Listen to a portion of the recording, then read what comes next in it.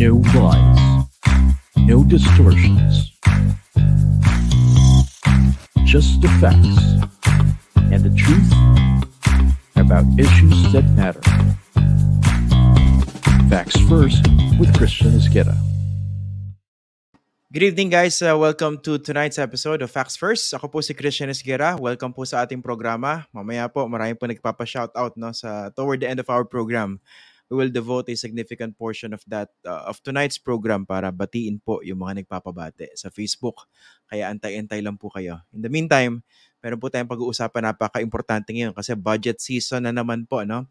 Tulad ng binanggit ko sa inyo a few episodes ago, after nung State of the Nation address, the first SONA by President Bongbong Marcos Jr., immediately after that, budget season na, no? So, pinaliwanag ko ng konti before yung budget process, no? Pero ngayon, sisimulan natin yung ating series of episodes to look more closely into into the proposed 2023 national budget ng buong bansa ng Pilipinas. So para sa susunod na taon, no? So sana makinig kayo mabuti at kung may mga tanong kayo, i-post nyo lang dito kasi napaka-komplikado po ng budget process and as I mentioned before, hindi po siya ganong kadaling intindihin lalo't ang daming detalye at ang daming nakatago dito. And to be honest with you, miski yung marami sa ating mga mambabatas, hindi rin ganong kalalim yung pagkakaintindi doon sa budget process. Mabibilang naman talaga natin kung sino yung sa mga mambabatas natin ang tumututok dito sa budget process. Kaya etong episode na ito is intended to also help empower you as ordinary citizens to understand the budget process and to look more closely into the national budget dahil ultimately pera po natin yung gagastusin dito. So isa sa mga gusto ko ipaliwanag dito, yung budget, national budget po na pag-uusapan natin for 2023. Ang proposal is 5 off ko na, no? 5.3 trillion pesos. Hindi po ibig sabihin hard cash yan. So pag inaprubahan po yan sa budget process sa Kongreso, para po siyang ordinaryong pagpasa ng batas. Ang tawag po sa kanya basically authority to spend. Ibig sabihin pwedeng gastusin. Ito yung budget natin for next year.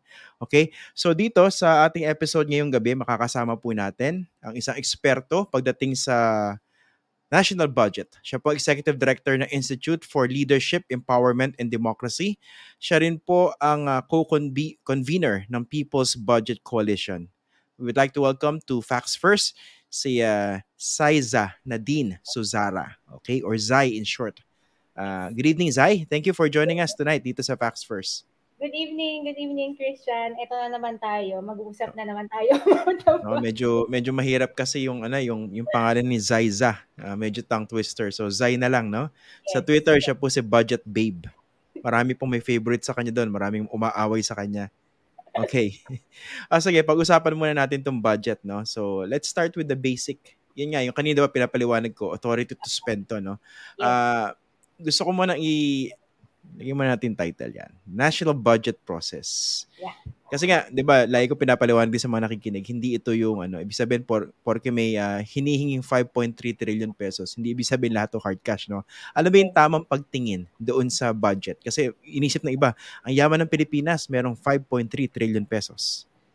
Oo, yes. Pag pinag-uusapan natin ang budget, mahalaga, palagi kong sinasabi kapag nagle-lecture ako, i-differentiate natin yung budget doon sa actual cash, yung sinasabi mo kanina. Pag pinag-usapan natin ang budget, in simple terms, ang pinag-uusapan natin, listahan ng pagkakagastusan o yung expenditures ng ating pamahalaan. So, pwede natin itong ihalintulad sa budget natin kung magta-travel tayo, di ba? Halimbawa, gusto nating pumunta sa sabihin natin punta tayo sa Spain o meron tayong budget, sabihin natin na 500,000 pesos, ganyan. Yaman naman nun, 500,000. Oo, 500,000 mag-Euro tour, ganyan. Okay. So, pang Spain lang yun, ha? Oo, okay. Mga isang buwan, ganyan. Okay. May budget tayong ganyan kalaki. Pero hindi ibig sabihin na nung oras na nag-decide tayo na pupunta tayo ng Spain o kung ano mang bansa yung maisipan natin, meron tayo ng 500,000 pesos. Especially kung hindi ka naman mayaman na tao, yung ano mo yon, yung malaki yung yung laman ng bank account mo. Kung isa ka lang sigurong ordinaryong tao, pag-iisipan mo, paano ko i-raise yung 500,000 pesos all in para gastos ko, para sa travel ko na iyon. Mm. So, ganun din yung national budget. Hindi porke sinabi ng economic managers na 5.3 trillion ang gagastusin for 2023, nandiyan dyan sa treasury yung 5.3 trillion pesos. Mm. Yung cash, kailangan i-secure pa yan ng treasury. Oo. So, saan manggagaling yung cash? Ang Mm. technical term para doon sa panggagalingan ng cash na nandoon sa treasury, hindi sa DBM. DBM yung listahan ng pagkakagastusan. Mm. Actual cash nasa treasury. Oo. Ngayon, Okay. yung treasury at DOF, pag-iisipan nila, bahagi ito ng tinatawag na medium-term fiscal program. Pag-iisipan nila, saan natin kukunin ang pangtustos sa 5.3 trillion. So, unang-una dyan, syempre, taxes. Mm. So, non-tax revenues, yung sinasabi ni Secretary Jokno nung isang linggo na maaaring manggaling sa privatization. Pwede rin itong manggaling sa GOCC dividends o yung kita mula sa GOCCs. Pwede rin namang manggaling siya sa loans and borrowings. So, Utang in short. utang in short. Collectively, yung lahat ng nabanggit ko, taxes, non-tax revenues, proceeds mula sa privatization, GOCC dividends, utang, sources of financing ang tawag doon. Okay. Yan yung pera para matustusan yung budget na listahan ng pagkakagastusan.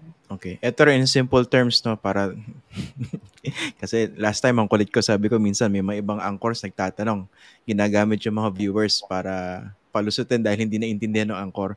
Ito naman po naintindihan ko, no? Gusto ko lang po manggaling sa kanya. Okay? Sa budget process po kasi, merong portion na sigurado mapopondohan. Okay? Ano yung tawag dun sa portion ng national budget na contingent doon kunwari sa pagtaas ng revenue collection o doon sa mauutang? Yung merong assured funding, yan yung tinatawag natin na program Funds. appropriations.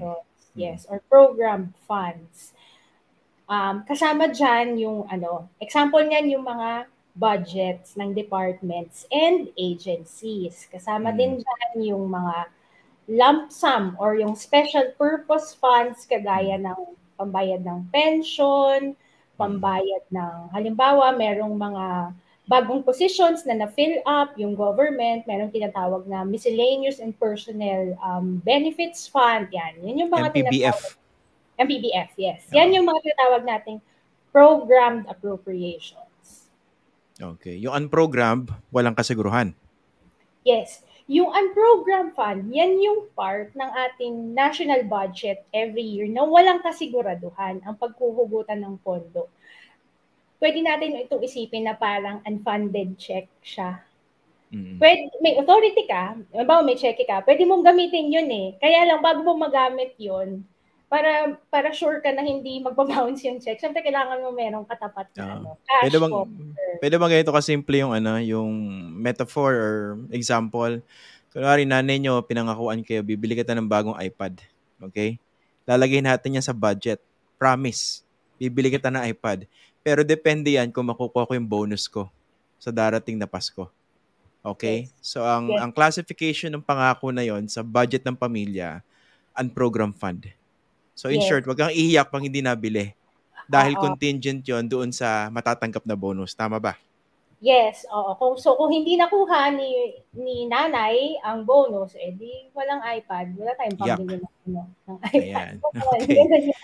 Eto, yung sa marami nagtatanong din, no? Kasi nga, marami nagulat, no? Bakit daw ang laki ng portion ng budget natin, pambayad utang lang. Okay, pakipaliwanag yon. Kasi importante yun, no? Masakit, pero yun talaga ang realidad.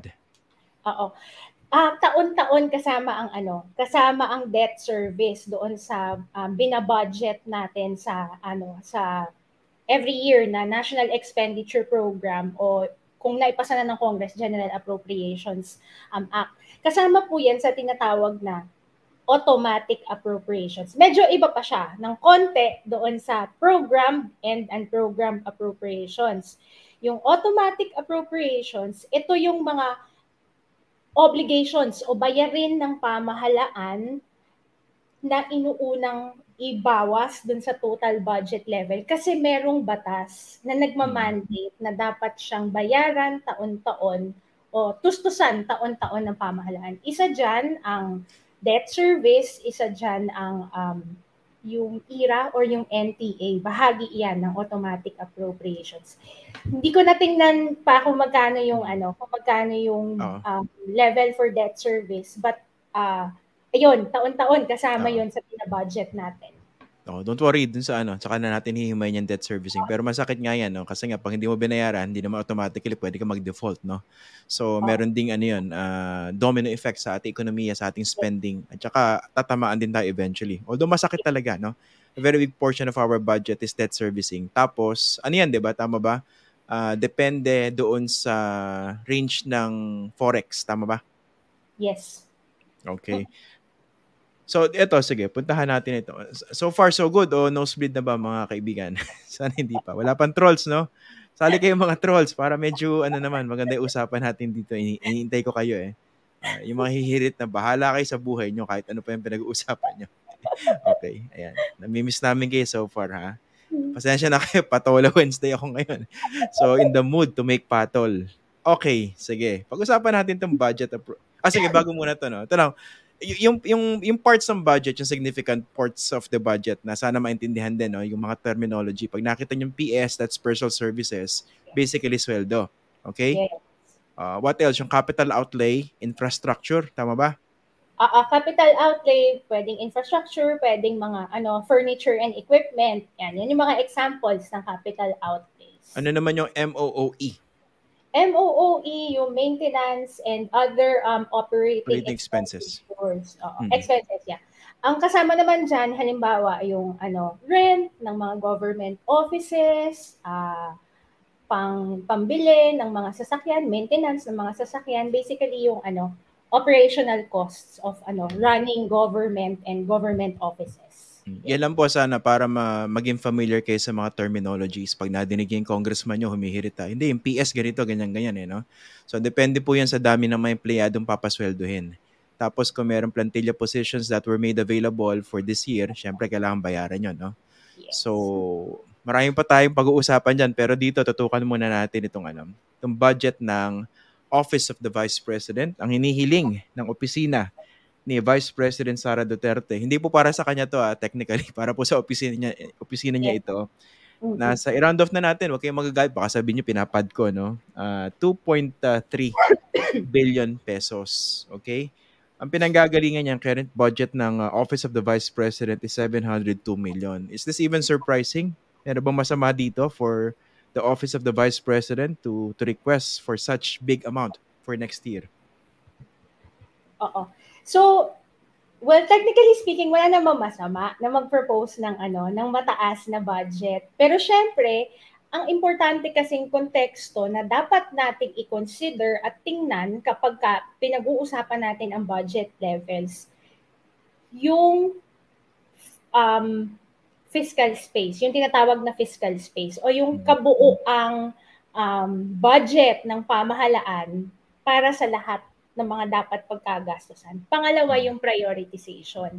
Siyempre, kapag zero-sum game po yung budget, ibig sabihin, pag naglagay ka ng malaking budget sa isang ahensya, most likely, kailangan mong tanggalan yung budget ng isang ahensya na isa pa para ma-accommodate mo yung budget ceiling na yun. So, yun yung tinatawag natin na prioritization. So, yung mataas na proposal per se, hindi naman mali iyon. Pero kung i-analyze natin considering the total fiscal space at saka yung mga bagay o yung priorities na dapat nating pagkagastusan, yun siguro ang standard para natin ma-evaluate kung tama ba na ganito kalaki ang budget ng isang ahensya. Hindi lang to para sa hindi lang to para sa OVP, but in general, ganun yung dapat nating pagtingin sa level ng budgets ng bawat ahensya. Okay, kasi yung budget process ganito po, So, it starts with a budget call.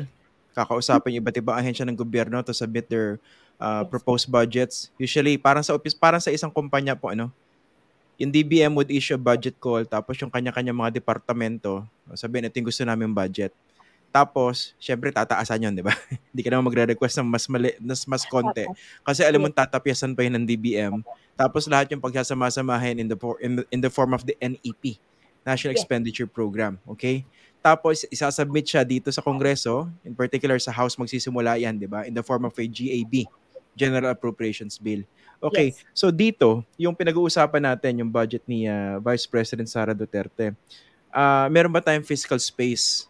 Yung situation ba natin ngayon, we're still in a pandemic, we're trying to put the house in order, and the Office of the Vice President is requesting this much. Kumbaga, kailangan ba itong ganito kalaking pondo para sa Office of the Vice President, or mas maganda bang dalhin ito o ilagak sa iba pa mga programa o departamento? Oo. Siyempre, pagdating sa role ng OVP vis-a-vis yung role ng ibang ahensya, dapat rin natin i-consider yan. Hindi lang yung kung ano yung prioritization. So, tiningnan ko yung budget ng OVP. Unfortunately, walang very specific line items yung kanyang proposed allocations. Pero doon sa listahan ng anong types ng expenditures, ang pinakamalaking increase doon sa kanyang allocation ay yung para sa financial assistance and subsidy. So, nagbibigay naman din talaga ang OVP ng financial assistance and subsidy. Pero magandang itanong natin, ano bang scheme, anong klaseng programa ito? Kasi baka naman pwedeng idagdag na lang natin to sa DSWD. Baka naman pwedeng doon na lang sa DepEd budget na para sa mga estudyante. Anyway, si Vice President Sara Duterte rin naman yung cabinet secretary.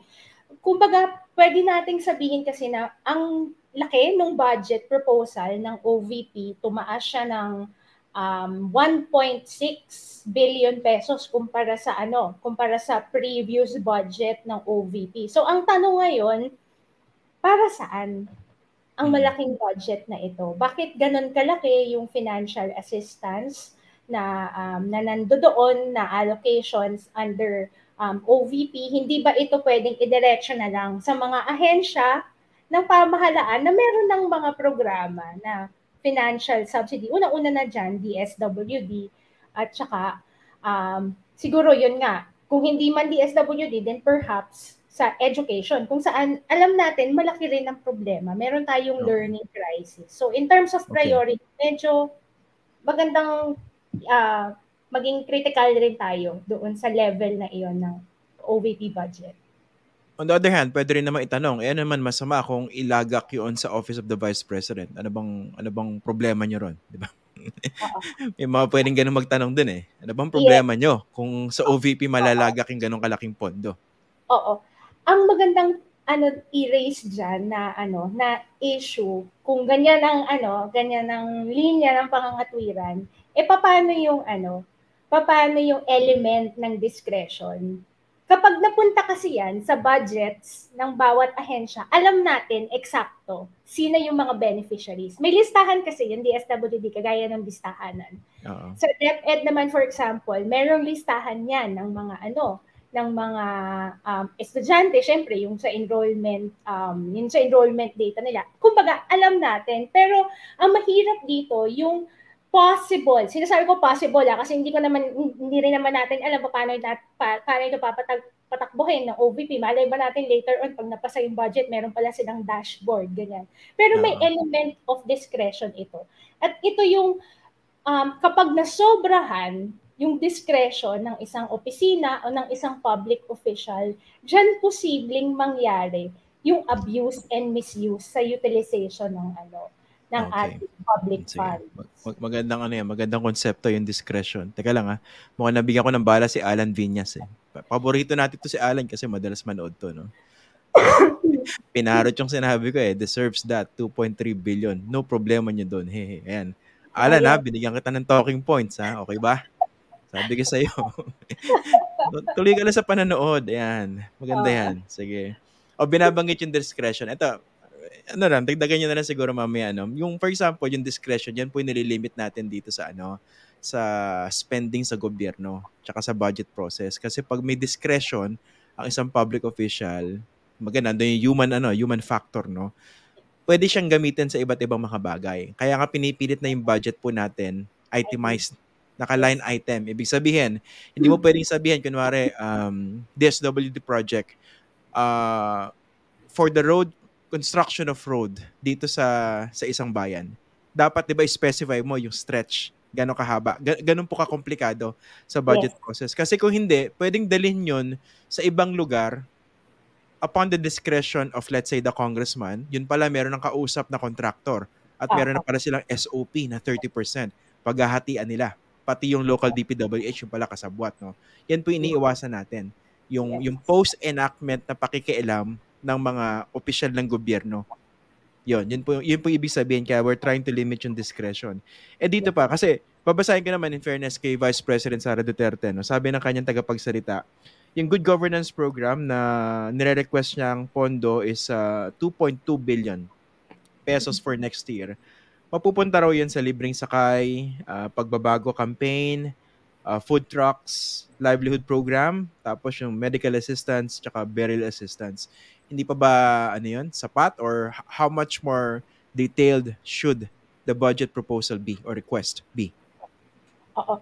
Ang maganda kasi kung at the onset pa lang, siguro kasi dahil the way the NEP or the National Expenditure Program is presented, hindi nakadetalye ng ganyan. Pero ang maganda kasi kung ngayon pa lang, masabi na ng OVP sa legislators, magkano exactly yung para sa libreng sakay, magkano exactly yung para sa libreng food trucks. Dagdagan natin, hindi lang magkano, ilan ang magbebenepisyo. Kasi ang budget, dapat tinitingnan natin in terms of sino at ilan ang magbebenepisyo. Hindi yan budget na para lang, gusto ko lang gastusin. Hindi naman kasi ganun yun eh. Hindi naman yan parang shopping money natin na basta magastos ko okay na. Pero yung sinasabi ni Christian kanina na kailangan naka-itemize, siguro maganda kung ngayon pa lang ma-itemize na yung very specific programs, maipaliwanag na publicly ilan ang potential beneficiaries, sino-sino yung mga target beneficiaries. Maganda pa nga kung mailatag nila nasaang mga lugar, anong mga priority geographic areas yung kanilang ita-target. Oo. Tsaka kasi nga, pag lump sum yung appropriations, technically pwede mo siyang sabihin na pork, no? Yes. At doon po papasok yung aspect ng patronage politics. For Yes. example,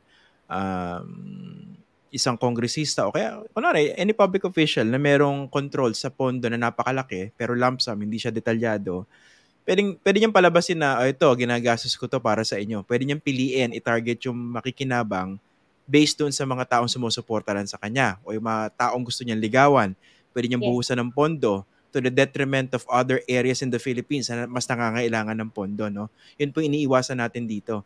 Ito yung isa sa mga advocacies ni Senator Ping Lacson during the campaign, yung equitable distribution of budget, no? Hindi ko sinasabi dapat manghinayang kayo. Sinasabi ko lang sa mga tumatakbo sa pagka-pangulo nung Mayo, siya yung sa tingin kong pangunahin na pinaka nakakaintindi doon sa nitty-gritty ng national budget process. Ayan. Kaya ngayon sana mas makibahagi kayo dito sa pinag-uusapan namin, no. So 'yun. So hindi ba delikado maging parang pork barrel to ng Vice Presidente kung hindi maging ganun kadetalyado yung proposal? Oo. Yun actually yung pinupunto natin pareho, yung element ng discretion. Kapag discretionary kasi ang budget o yung wala masyadong nakakaalam kung paano ito gagamitin. Katulad ng sabi ko kanina, yan yung very prone to abuse and misuse. At diyan nangyayari, dahil walang transparency, diyan posibleng mangyari ang patronage politics. At ang iniiwasan ng DBM, actually ng buong ng oversight agencies na technical ang pagtingin sa budget, mawala yung napakalaking element ng discretion. Kasi una sa lahat, kulang ang pondo natin para sa lahat ng dapat pagkagastusan. So merong konseptong tinatawag na fiscal prudence. O yung dapat yung pagkakagastusan mo, merong measurable results. Ganyan. Merong transparent ka sa paggastos. Kung hindi ka transparent sa paggastos, nandun din talaga yung posibilidad na magamit siya for patronage politics. Yung, alam mo yun, para manalo ka sa susunod na eleksyon, para you gain the support of this district, siguro kung wala kang kung kukunti pala ang suporta doon, baka mamaya doon mo ibuho. So, yan yung yan yung danger ng pagkakaroon ng isang lump sum fund, tapos discretionary siya, hindi alam ng publiko, hindi kayang i-monitor ng publiko, lalong-lalo na kung hindi magbibigay ng impormasyon yung implementing agency na may hawak ng ganong kalaking pondo. Oo, yun po. Itong pinag-uusapan namin budget process nito, actually, at least ako, I can speak for myself, no, in my years covering this. Kahit sinong presidente na na-cover ko, kine-question din namin yung discretionary aspect nitong budget process. Maski nung panahon nila Secretary Butch Abad, tsaka under President Noynoy Aquino, no. Naging problema naman doon yung tipong hindi nagastos sa mga ehensya, binalik nila, tapos sila yung nagkaroon ng discretion kung saan nila ilalagay. Sasabihin nila, hindi man namin nanakaw yun pero bawal pa rin yun. Diba? Okay, so hindi pwedeng gawin yun. So dito, ayan patas tayo, baka sabihin niya na naman, nag-usap yung dalawang dilawan. Budget po yung pinag-uusapan natin dito. Tsaka kung marami rin po nagalit sa akin ng panahon ni President Aquino nung sa pag-cover ko ng budget dahil masyado raw matanong. Okay? So ito, pinag-uusapan natin, iwasan natin yung discretion as much as possible. Parang pamilya yan, 'di ba? Kunwari nanay binigyan yung anak, meron kang budget na 3,000. Hindi naman pwedeng nakalagay lang doon sa budget for personal enrichment, 'di ba?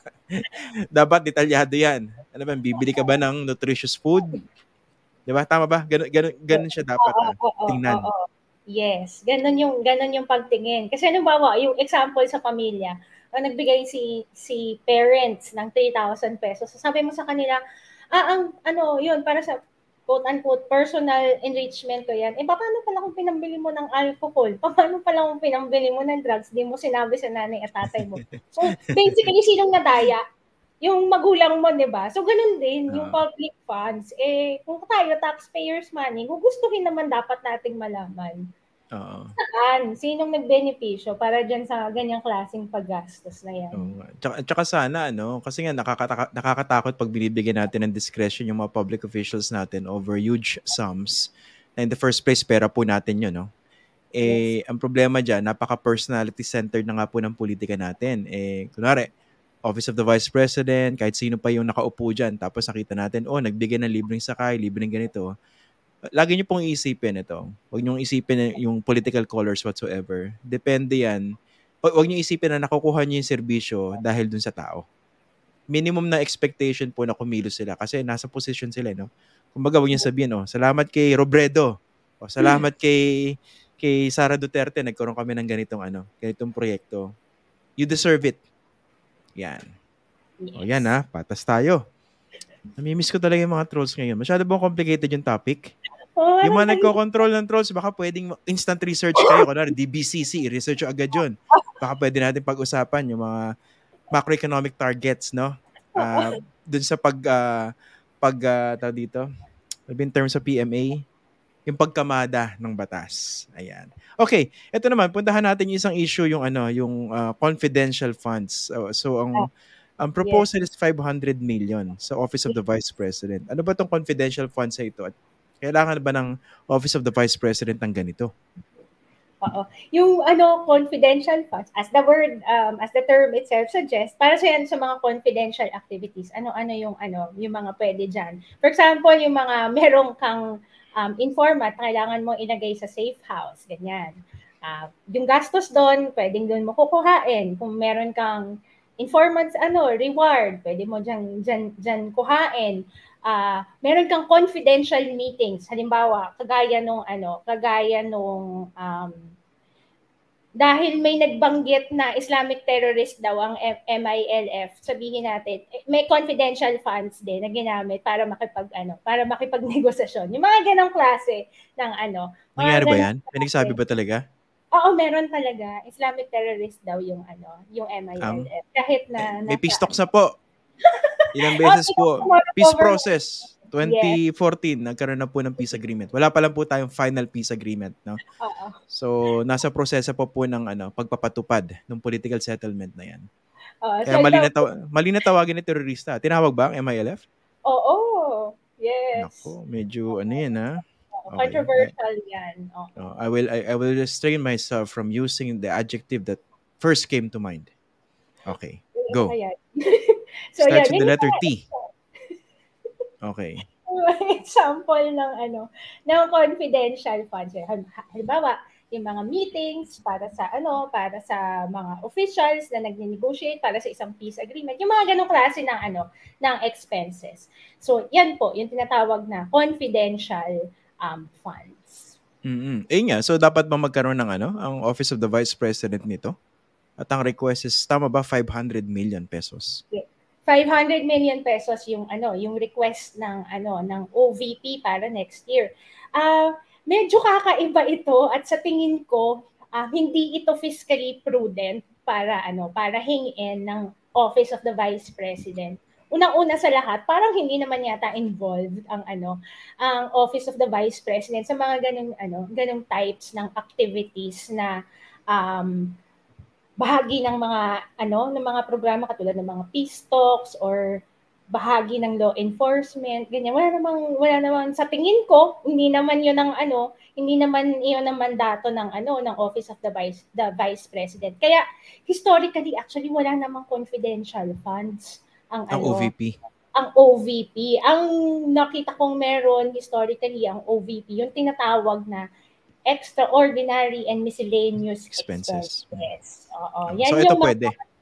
Yes, yan yung mga para sa pa-meeting-meeting, halimbawa, mayroong mga pakain para sa mga diplomats yan, mga ganyang klaseng gastos, yan yung mga covered ng extraordinary and miscellaneous expenses. So hindi ko nahihirapan akong i-imagine kung ano yung mga confidential activities na gagawin ng OVP. Although syempre, yung mga mamimiloso po dyan, sasabihin nila, hindi nga dapat malaman eh. Pero batay sa mandato ng OVP, yun pa talaga ang kanyang primary mandate, mag-carry out ng confidential activity. So, dapat natatanong din natin yung mga bagay. Okay, pilosopo doon sa confidential fund kasi nga po pera natin to eh. So, technically, ito unang-una, paano ba siya minomonitor kung tama yung pagkakagasta? Meron bang paraan para malaman kung ang isang ahensya that deserved confidential funds actually spent them properly? Yan na naman yung isang issue ng discretion. Kasi hindi yan malalaman ng publiko precisely because confidential in nature na yung activity. So it makes you wonder para saan? Bakit kailangan may discretionary fund kagaya ng confidential funds sa sa Office of the Vice President?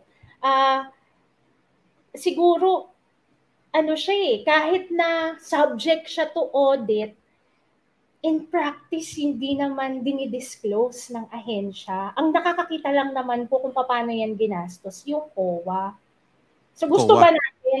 gusto ba natin na ang nakakakita na lang at nagkakaalam-alaman kung paano nagastos yung ahensya na lang na may confidential funds at yung COA? O dahil pera natin ito, pera ng bayan ito, sana naman alam natin kung saan siya pwedeng gamitin at saan gagamitin, di ba? Kailangan, sa disbursement niya, kailangan din ba ng mga resibo niyan? Kailangan rin, in fact, nakadetalye dun sa joint circular ng DBM, COA, DND, DILG, GOCCs. Kasi may mga civilian agencies na merong confidential funds. Iba pa ito dun sa tinatawag na intelligence funds. Meron naman, it's still subject to liquidation reports. Pero ang kaibahan nito sa ibang pondo is because the nature of the activities that it funds are considered confidential, hindi pa pwedeng hingin ng ordinaryong citizens yung report. Unlike, for example, yung financial assistance na nasa budget ng OVP, na sa proposed budget ng OVP for 2023. Assuming very transparent yung OVP ni Vice President Sara Duterte. Pwede nating hingin yung report, pwede nilang i-publicize, pwede nilang ibigay sa mga citizens via FOI kung merong nanghihingi. Pero yung confidential funds, hindi natin mahihingi yun. Ang makakakita na lang talaga nun, yung mga budget officers, mga accounting officers na magsasubmit ng reports sa COA. At yung Okay. COA, bagaman i-audit niya, in practice hindi naman din kasi public yung report na iyon. Okay, magpapaka-troll lang ako for a few minutes, for a few moments. Wala sabihin ko, ano ba mapakialam nyo? Hindi naman magnanakaw yung ibinoto namin, no? Parang how can you argue with the will of the majority? Kumbaga, yan ang paun namin eh. So, ba't nyo pag-iisipan ng masama? Hindi ba pwedeng magtiwala na lang tayo? Huwag na tayong sumalungat, no? Kumbaga, respect. Respect Respect them. my Respect the opinion. process, no? Oo. Di ba Oo. pwedeng gano'n na lang? Hindi pa pwedeng dahilan yon kasi ang unang-una kong sasabihin sa inyo bilang taxpayer, hindi lang kayo nagbabayad ng buwis. Hindi lang buwis ninyo ang pinapang tustos sa pag-operate ng gobyerno, sa pagpapasweldo ng public officials. Kasama kami na hindi bumoto sa ibang politicians doon sa nagtutustos din para sa kanilang um, operations, para sa kanilang sweldo. Kaya karapatan ko bilang isang taxpayer malaman kung saan ginagastos ang mga pondo na ito. Oo. Kaya importante po, ito, hindi na ako troll ngayon. So, kailangan talaga magtanong kayo kasi pera po natin lahat yung pinag-uusapan dito, no? Parang, Oo. ito yung mindset na gusto kong palitan nyo eh. Kasi iba, no? This was appropriate dun sa wedding practice. Di ba sinasabi ng mga tao, hindi mo na ako maghihirap pag tumaya ako sa wedding, 2 piso, 3 piso, 5 piso, no? Hindi kayo naghihirap, pero kinokorrupt kayo nung mga nakikinabang dyan. Pag pinagsama-sama yung 3 piso, 5 piso, 10 piso na taya nyo, may mga yumayaman. Okay? At hindi lang po yung pinaka-issue. Alam nating illegal po yung issue na yan. Ginagawa nila, ginagamit nila yung malaking collection na yun para bayaran yung mga police, ibang mga opisyal ng gobyerno, para gamitin grease money, laga, etc. etc. So bumubuo po na isang monster, isang corruption infrastructure at your expense. So dito, hindi nyo rin po pwedeng argue na, hindi man ako maghihirap kung magnakaw yun. Lahat naman ng mga politiko nagnanakaw, no? Pero imagine nyo, pag pinul na lahat ng resources, lahat ng mga binabayad natin in the form of taxes, Yes. miski wala kayong trabaho, nagbabayad kayo ng buwis, by the way. So, marami tayong binubusog na bulsa. At ano ba naman magtanong tayo, no? Wag po tayong magbulag-bulagan. Wag po tayong magpapakatanga. Kasi may epekto po sa atin to, no? So, eto naman, naalala ko lang, kasi yung CHR, 'di ba, usually during the time of President Duterte, talaga na problema 'yan sa budget. And to be fair to him, later on talaga naman dinadagdagan din yung pondo ng CHR. Pero alam ko yung CHR meron silang witness protection program eh. Hindi ba dapat dun dinadala yung mga ganyan? Yung if people are willing to give, let's say, the office of the Vice President this much amount in confidential funds, so baka naman pwedeng bigyan ng mas malaki yung mga ibang ahensya or constitutional bodies na talagang merong ginagawang konkreto. Oo. Oo. Magandang question actually yun. Kasi ang papasukan ngayon natin dyan yung political na aspeto ng budget decision making. Kasi kung naririnig natin yung mga usapan tungkol sa budget cuts ng UP, yung mga issue tungkol sa absorptive capacity, bahagi yan ng technical evaluation. Ang nagde-decide dyan usually yung mga bureaucrats, yung mga budget officers. Pero yung usapin na OVP ba versus CHR or other constitutional bodies? OVP ba or COA? OVP ba or halimbawa ombudsman ang popondohan natin? Isang political question yan. Mm-hmm. At kung ano ang desisyon ng presidente, yun ang nagsasalamin kung ano talaga yung gusto niyang gawin sa kanyang panunungkulan. So kung halimbawa, assuming ang presidente natin ngayon, naisip niya habang ginagawa ang assuming lang habang ginagawa ang NEP, nag-propose halimbawa yung OVP ng 500 million confidential funds. Tapos yung CHR humihingi rin siya halimbawa ng ganon. Tapos kunyari si presidente nag-decide siya, hindi sa CHR ko na lang pala ilalagay kaysa sa OVP kasi tingin ko mas may impact. Pagdating sa preservation of human rights, yung pagbibigay ko ng 500 million budget na dagdag sa kanila. Political decision yun. Kasi hindi na fina-factor in dun yung mga absorptive capacity, ganyan-ganyan. Sinasalamin na nun, ano yung governance priorities niya. anong democratic values yung gusto niyang i-uphold pagdating sa paglalagay ng pondo sa iba't ibang government agencies. Medyo nosebleed lang po yung mga terms kaya bear with us yung democratic values. Medyo ano yan. Hindi nakakain ng marami, no?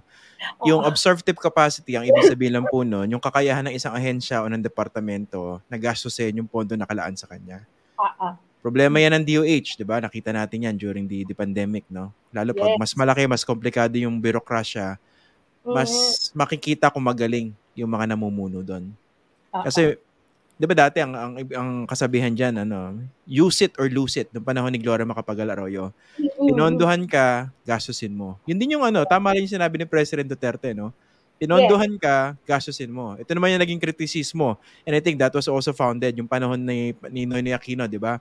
O yan, walang mahal na pangulo yung sinasabi ko, Hindi ako, patas lang tayo. Rodrigo Duterte, Gloria Arroyo, tsaka Noynoy Aquino. Si Noynoy Aquino naman masyadong maingat to the point of parang paranoid siya na pag ginastos ko to, baka ridden with corruption. Riddled. And corruption ridden. So medyo masyado siya naging maingat, especially during the first few years. Ay masyadong gumastos. So medyo bumagal naman yung paggulong ng ekonomiya kasi yung spending tinamaan. So yun, konting kaalaman. Okay. Dito naman yung presidente. Ang Office of the President nagre-request naman siya ng confidential and intelligence fund similar to what the president that came before him enjoyed or had 4.5 billion pesos. Yun nga, yung Office of the President ba, pwede bang bigyan na rin siya ng ganyang ganyang kalaking pondo for confidential intelligence fund? Oo. Sagutin ko muna yan by pointing out na historically hindi ganyan kalaki ang confidential and intelligence funds ng Office of the President. Kasi unang-una, hindi naman intelligence gathering agency yung Office of the President. Bakit siya may confidential and intelligence fund? Kasi gusto lang niya. Pwede bang yun ang dahilan? Kasi meron siyang mga advisors, meron mga attached na agency sa Office of the President na nangangailangan ng ganyan. And base sa guidelines, dapat merong oversight, merong approving authority muna yung Office of the President bago sila mabigyan ng ganyang klaseng funds. Bakit problematic ito nung administration ni President Duterte? Bukod sa dun sa nakikita natin na syempre alam naman natin yung malawakang red tagging, yung mga drug matrices, yung mga ganyang bagay nung simula nung kanyang administrasyon na doon natin nakita yung pagtaas ng confidential and intelligence funds. Tapos ngayon ganyan na naman yung gustong gawin ng kasalukuyan nating presidente. So nakaka-alarma siya kasi kung titingnan natin ang budgets ng AFP, ng PNP, ng mga security agencies natin na talagang in charge sila, trabaho talaga nila magkaroon ng mga confidential activities, surveillance, ganyan. Kailangan nila talaga mag-gather ng intelligence information, ganyan. Kailangan nilang makipagtulungan with other governments, halimbawa, law enforcement agencies. Meron silang sariling confidential and intelligence fund. So bakit kailangan ng Office of the President ng ganun kalaki na pondo? Sa buong administration ni President Duterte, ang laki-laki nung confidential and intelligence funds. Again, ang tanong, discretionary yan. Saan ginamit exactly yan? Hindi natin alam hanggang ngayon.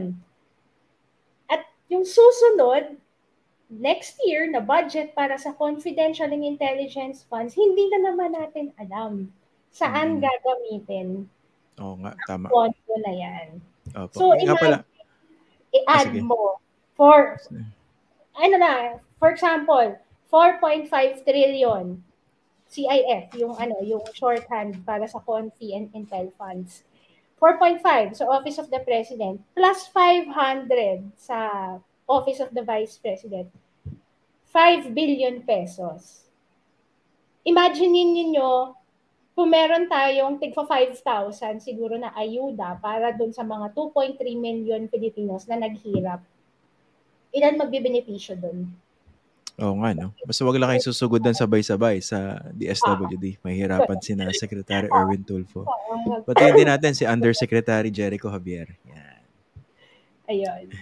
Ito nga pala, gusto ko lang explain sa inyo. Yung, namimiss ko talaga yung mga trolls ngayon.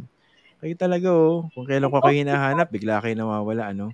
Ito yung gusto ko explain sa inyo. Kasi yung pinag-uusapan namin dito, hindi lang dahil nega or basta makakontra. Alam niyo po, baka isipin nyo kasi, paano matino naman yung nakaupo eh? That's fine. Perfectly fine. Kung okay talaga, no? Matino yung nakaupo. So, hindi magnanakaw yan. Paano kung sa susunod, hindi pala matino yung nakaupo? Kasi nagbabago-bago yan kung nakadepende po tayo dun sa katinuan o sa good sense or competence ng mga nauupo sa ganyang pwesto. Kaya nga po, we're trying to institutionalize reforms. Yung meron sistemang dapat susundin whether matino ka o hindi. Especially kung hindi matino yung nakaupong official po doon. So, dyan po yung pumapasok yung system of checks and balances, no? Yes. Titingnan natin kung, yun nga, yung confidential fund. Kasi walang paraan halos para sa atin para malaman kung ginastos ba ng tama yung pera natin eh. Hindi ko alam ba't hindi kayo nagtatanong eh, no? Tapos pa nagtanong, sasabihin, komunista. Hindi po pwedeng ganun. Kumbaga pag-uusapan natin mabuti. Parang ito, example kunwari, parent. Binigyan yung anak.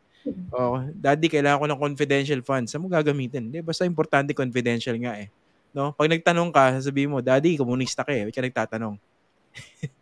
Ganun po ka-absurd yung nagiging conversation natin so far. Okay. Ito naman, puntahan natin yung political aspect kasi alam natin na under President Bongbong Marcos, powerful, definitely, si Vice President Sara Duterte. Kasi in the past, I remember na nagko-cover ako ng budget. Even si Vice President Jeju Marbinay, kung hindi ako nagkakamali po, no? Nagsimula ang budget ng Office of the Vice President ng panahon niya nasa 300 million, tama ba?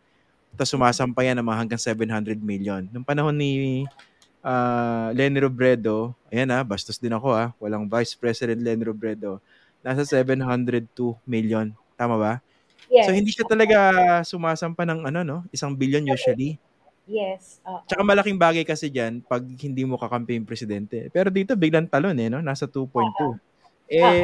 Are we staring at the likelihood and the reality that eventually she would really get this proposed budget because of the political realities that we are seeing now?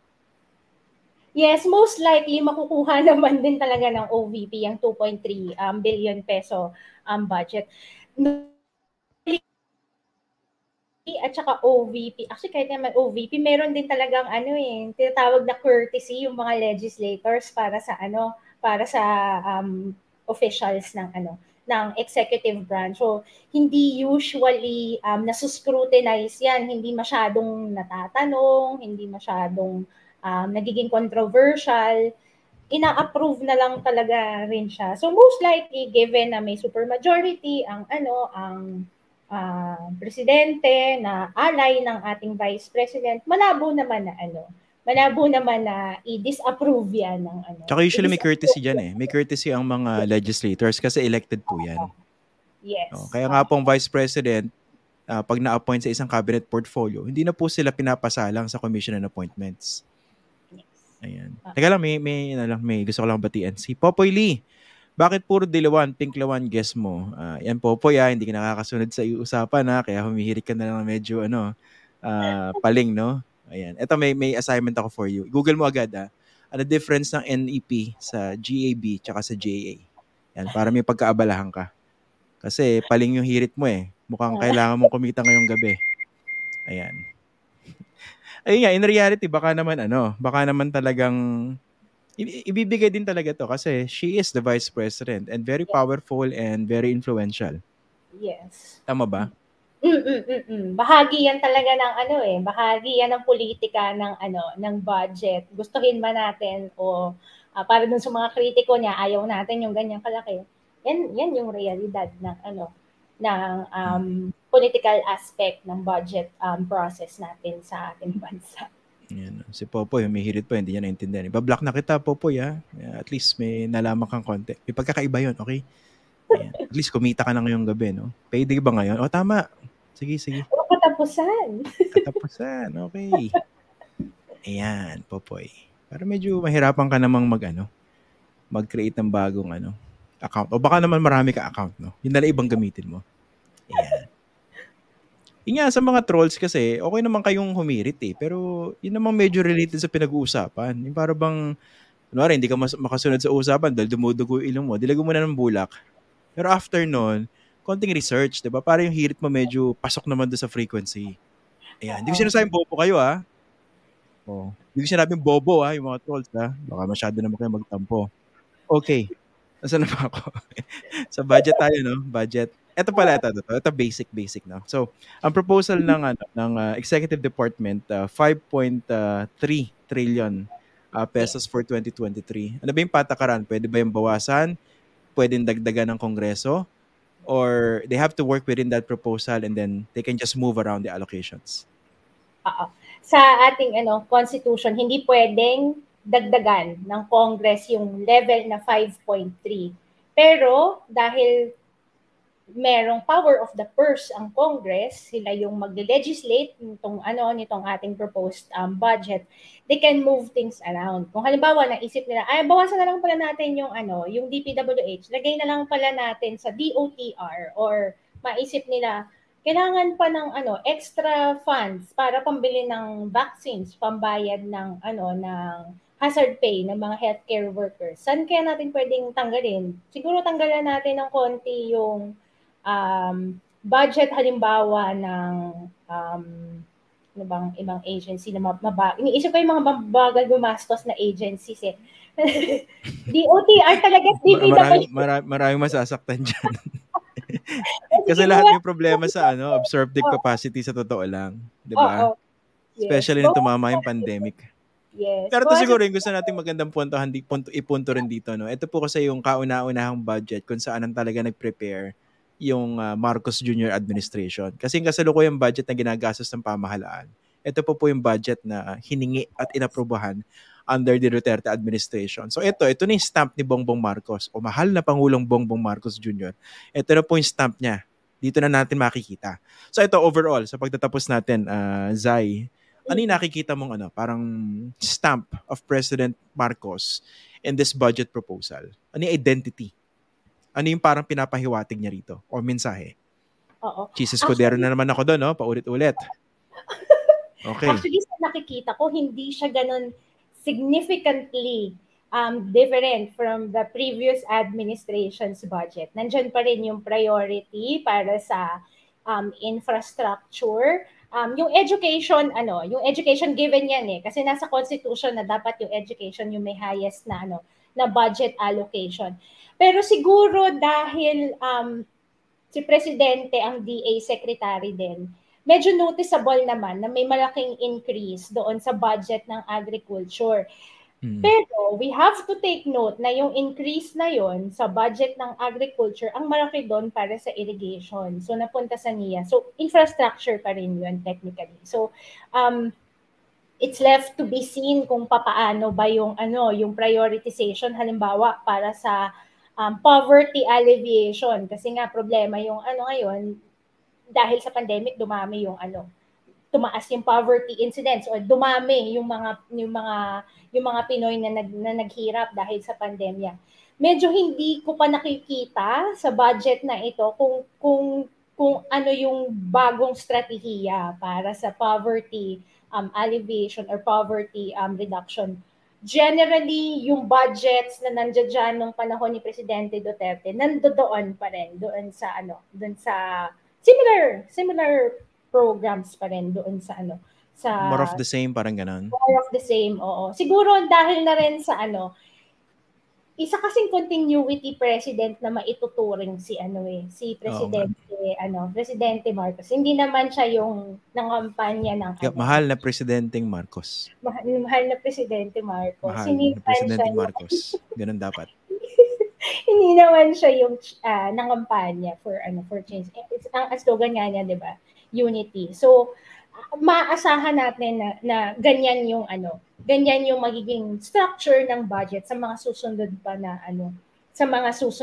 taon ng kanyang panuntunan.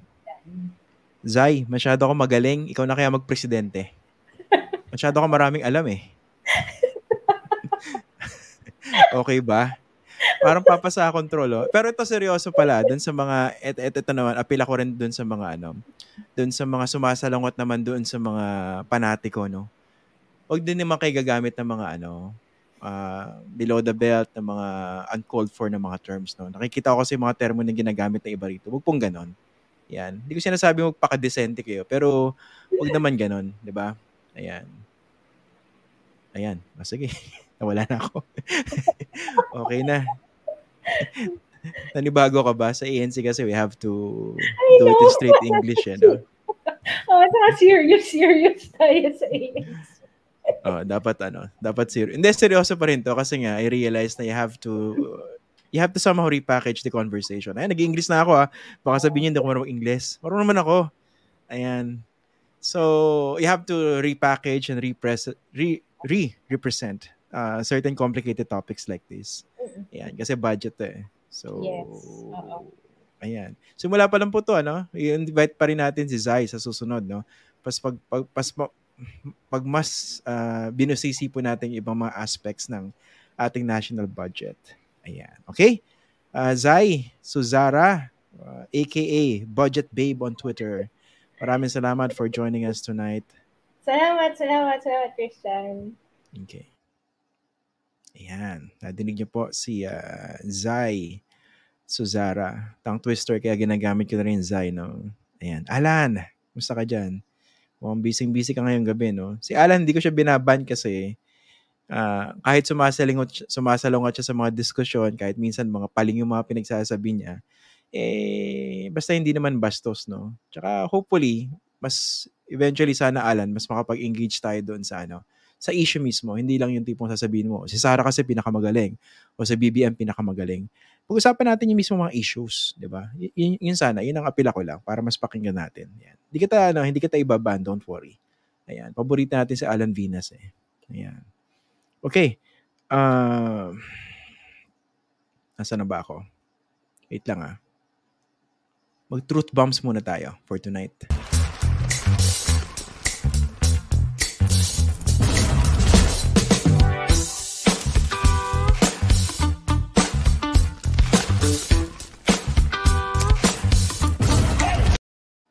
Hey, okay, for tonight's Truth Bombs. Gusto ko pag-usapan to kasi yesterday, National Press Freedom Day. Ito po yung batas na nilagdaan ni President Rodrigo Duterte bago po siya bumaba sa pwesto.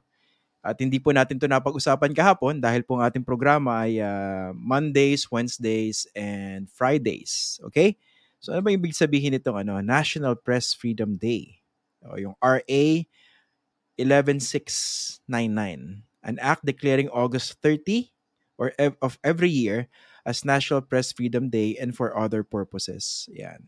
Napaka-importante po nito, pero baka siguro marami sa ano ba pakialam namin diyan, no? Media na naman ang pag-uusapan mo, no? Gusto ko lang pupuntahan yung ilang portion or section nito, no. Ang of course, may naaprubahan po ito sa pamumuno sa dalawang kapulungan ng Kongreso ni then Speaker Lord Alan Velasco tsaka ni then Senate President Vicente Soto III. Okay. Dito po kasi sa National Press Freedom Day, syempre, pinapakita dapat yung importansya po ng malayang pamamahayag at kung bakit importante po yung role ng mga mamamahayag sa isang demokrasya. At maraming salamat po sa ating mga mambabatas at kay President Duterte ng panahon na yan for coming out with this act or with this law. Isa po sa mga nakalagay na sections dito, Section 3. Inaatasan po yung Department of Education, yung CHED, yung TESDA, in consultation with the Office of the President, government, and private media organizations, dapat daw they should lead public and private schools at all levels in organizing consciousness-raising activities on the importance of the press, the rights and social responsibilities, and the elimination of all forms of violence against the press. Kasi kung hindi niyo po masyadong napapansin itong batas na to, hindi naman natin siseryosohin. Parang it's just another law na pwede nating hindi pansinin, no? Pero sa kasalukuyang konteksto po na kinakaharap natin, napaka-importante po niyan. At ginagawa po ba yan ng ating mga ahensya ng pamahalaan? Diba? Ginagawa ba yan ng ating mga institusyon? I don't think so, no?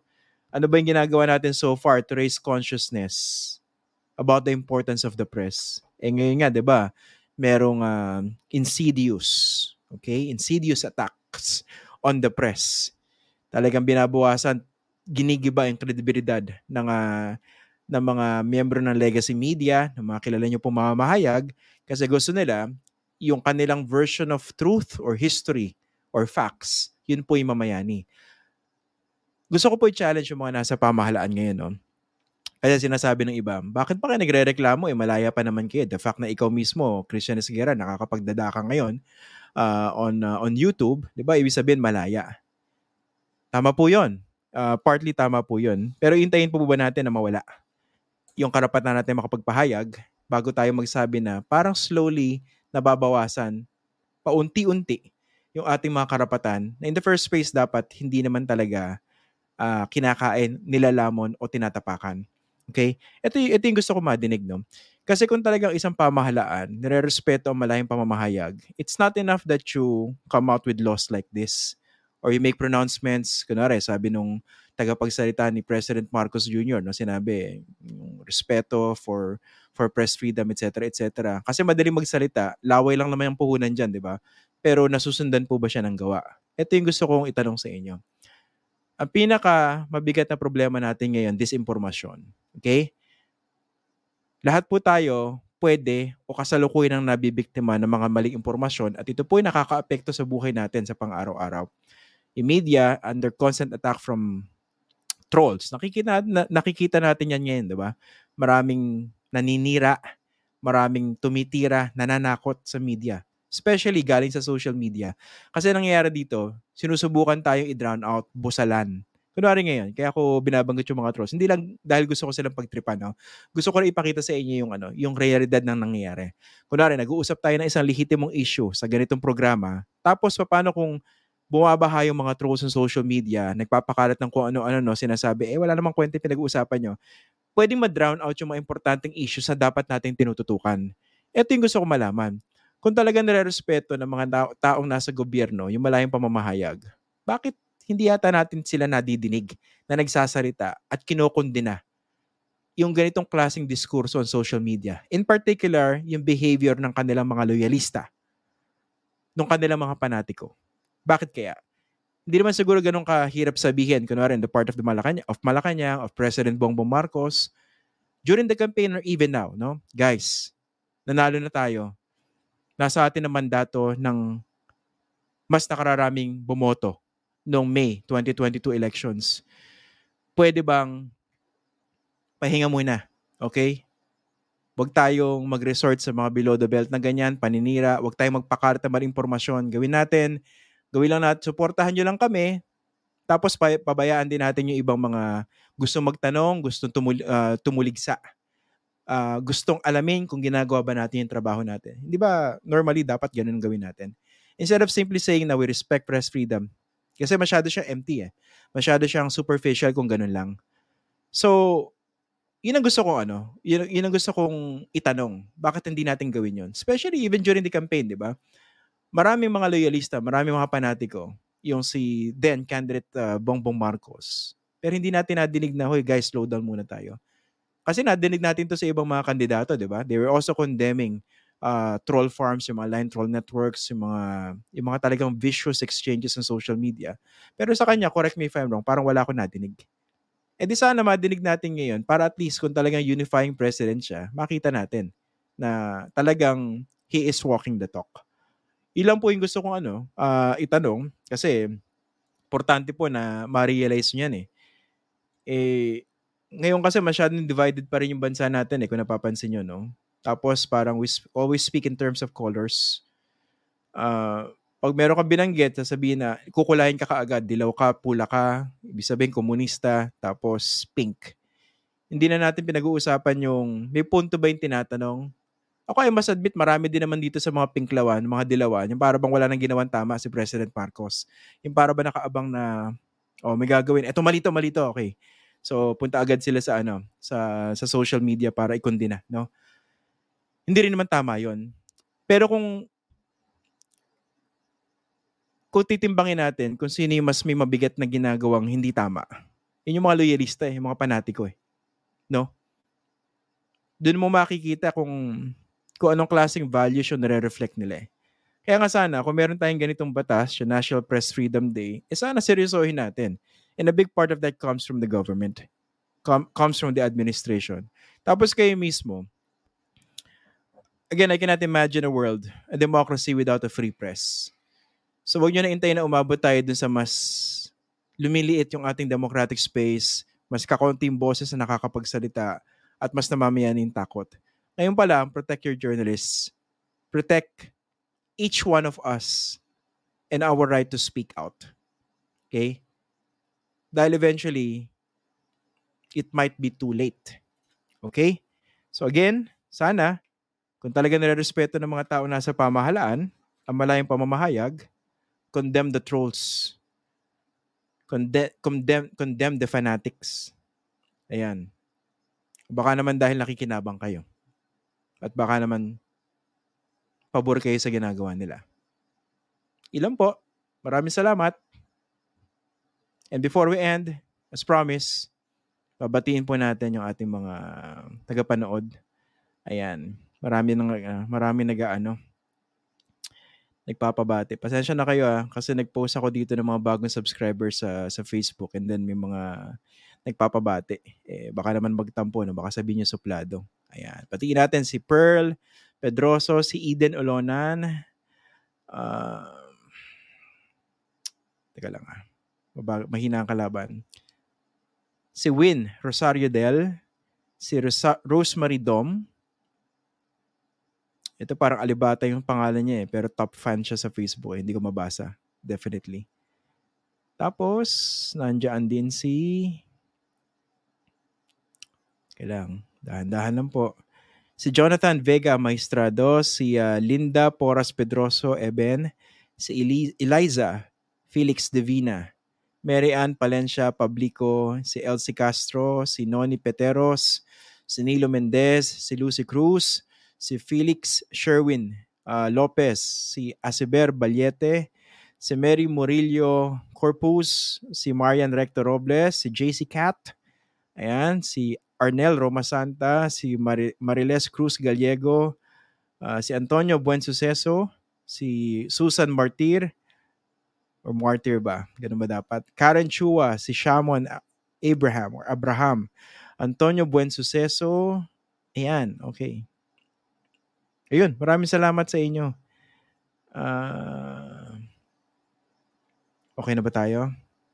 Ito, nagpapa-shoutout si Michelle Sarsaliho. Tsaka yung madalas manood sa atin si Benji Ubago from Australia. Ayan, si Nonay Magbanwa, si Mario Imperial, si Giron M, Rizalde Trinidad, si Alan Rainier Cruz, si Janet Torremocha de la Cruz. Ayan. Okay na ba?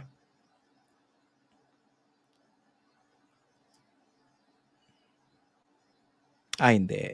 Ito. May punto naman si Marasapal, no? Marasapa. Hindi raw pwedeng sabihin na trolls lahat yung mga nagko-comment negatively sa sinasabi dito. Hindi ko man sinabing ganun, no? Kaya ako napansin yung previous episodes, binabanggit ko, meron trolls, kitang-kita naman, di ba?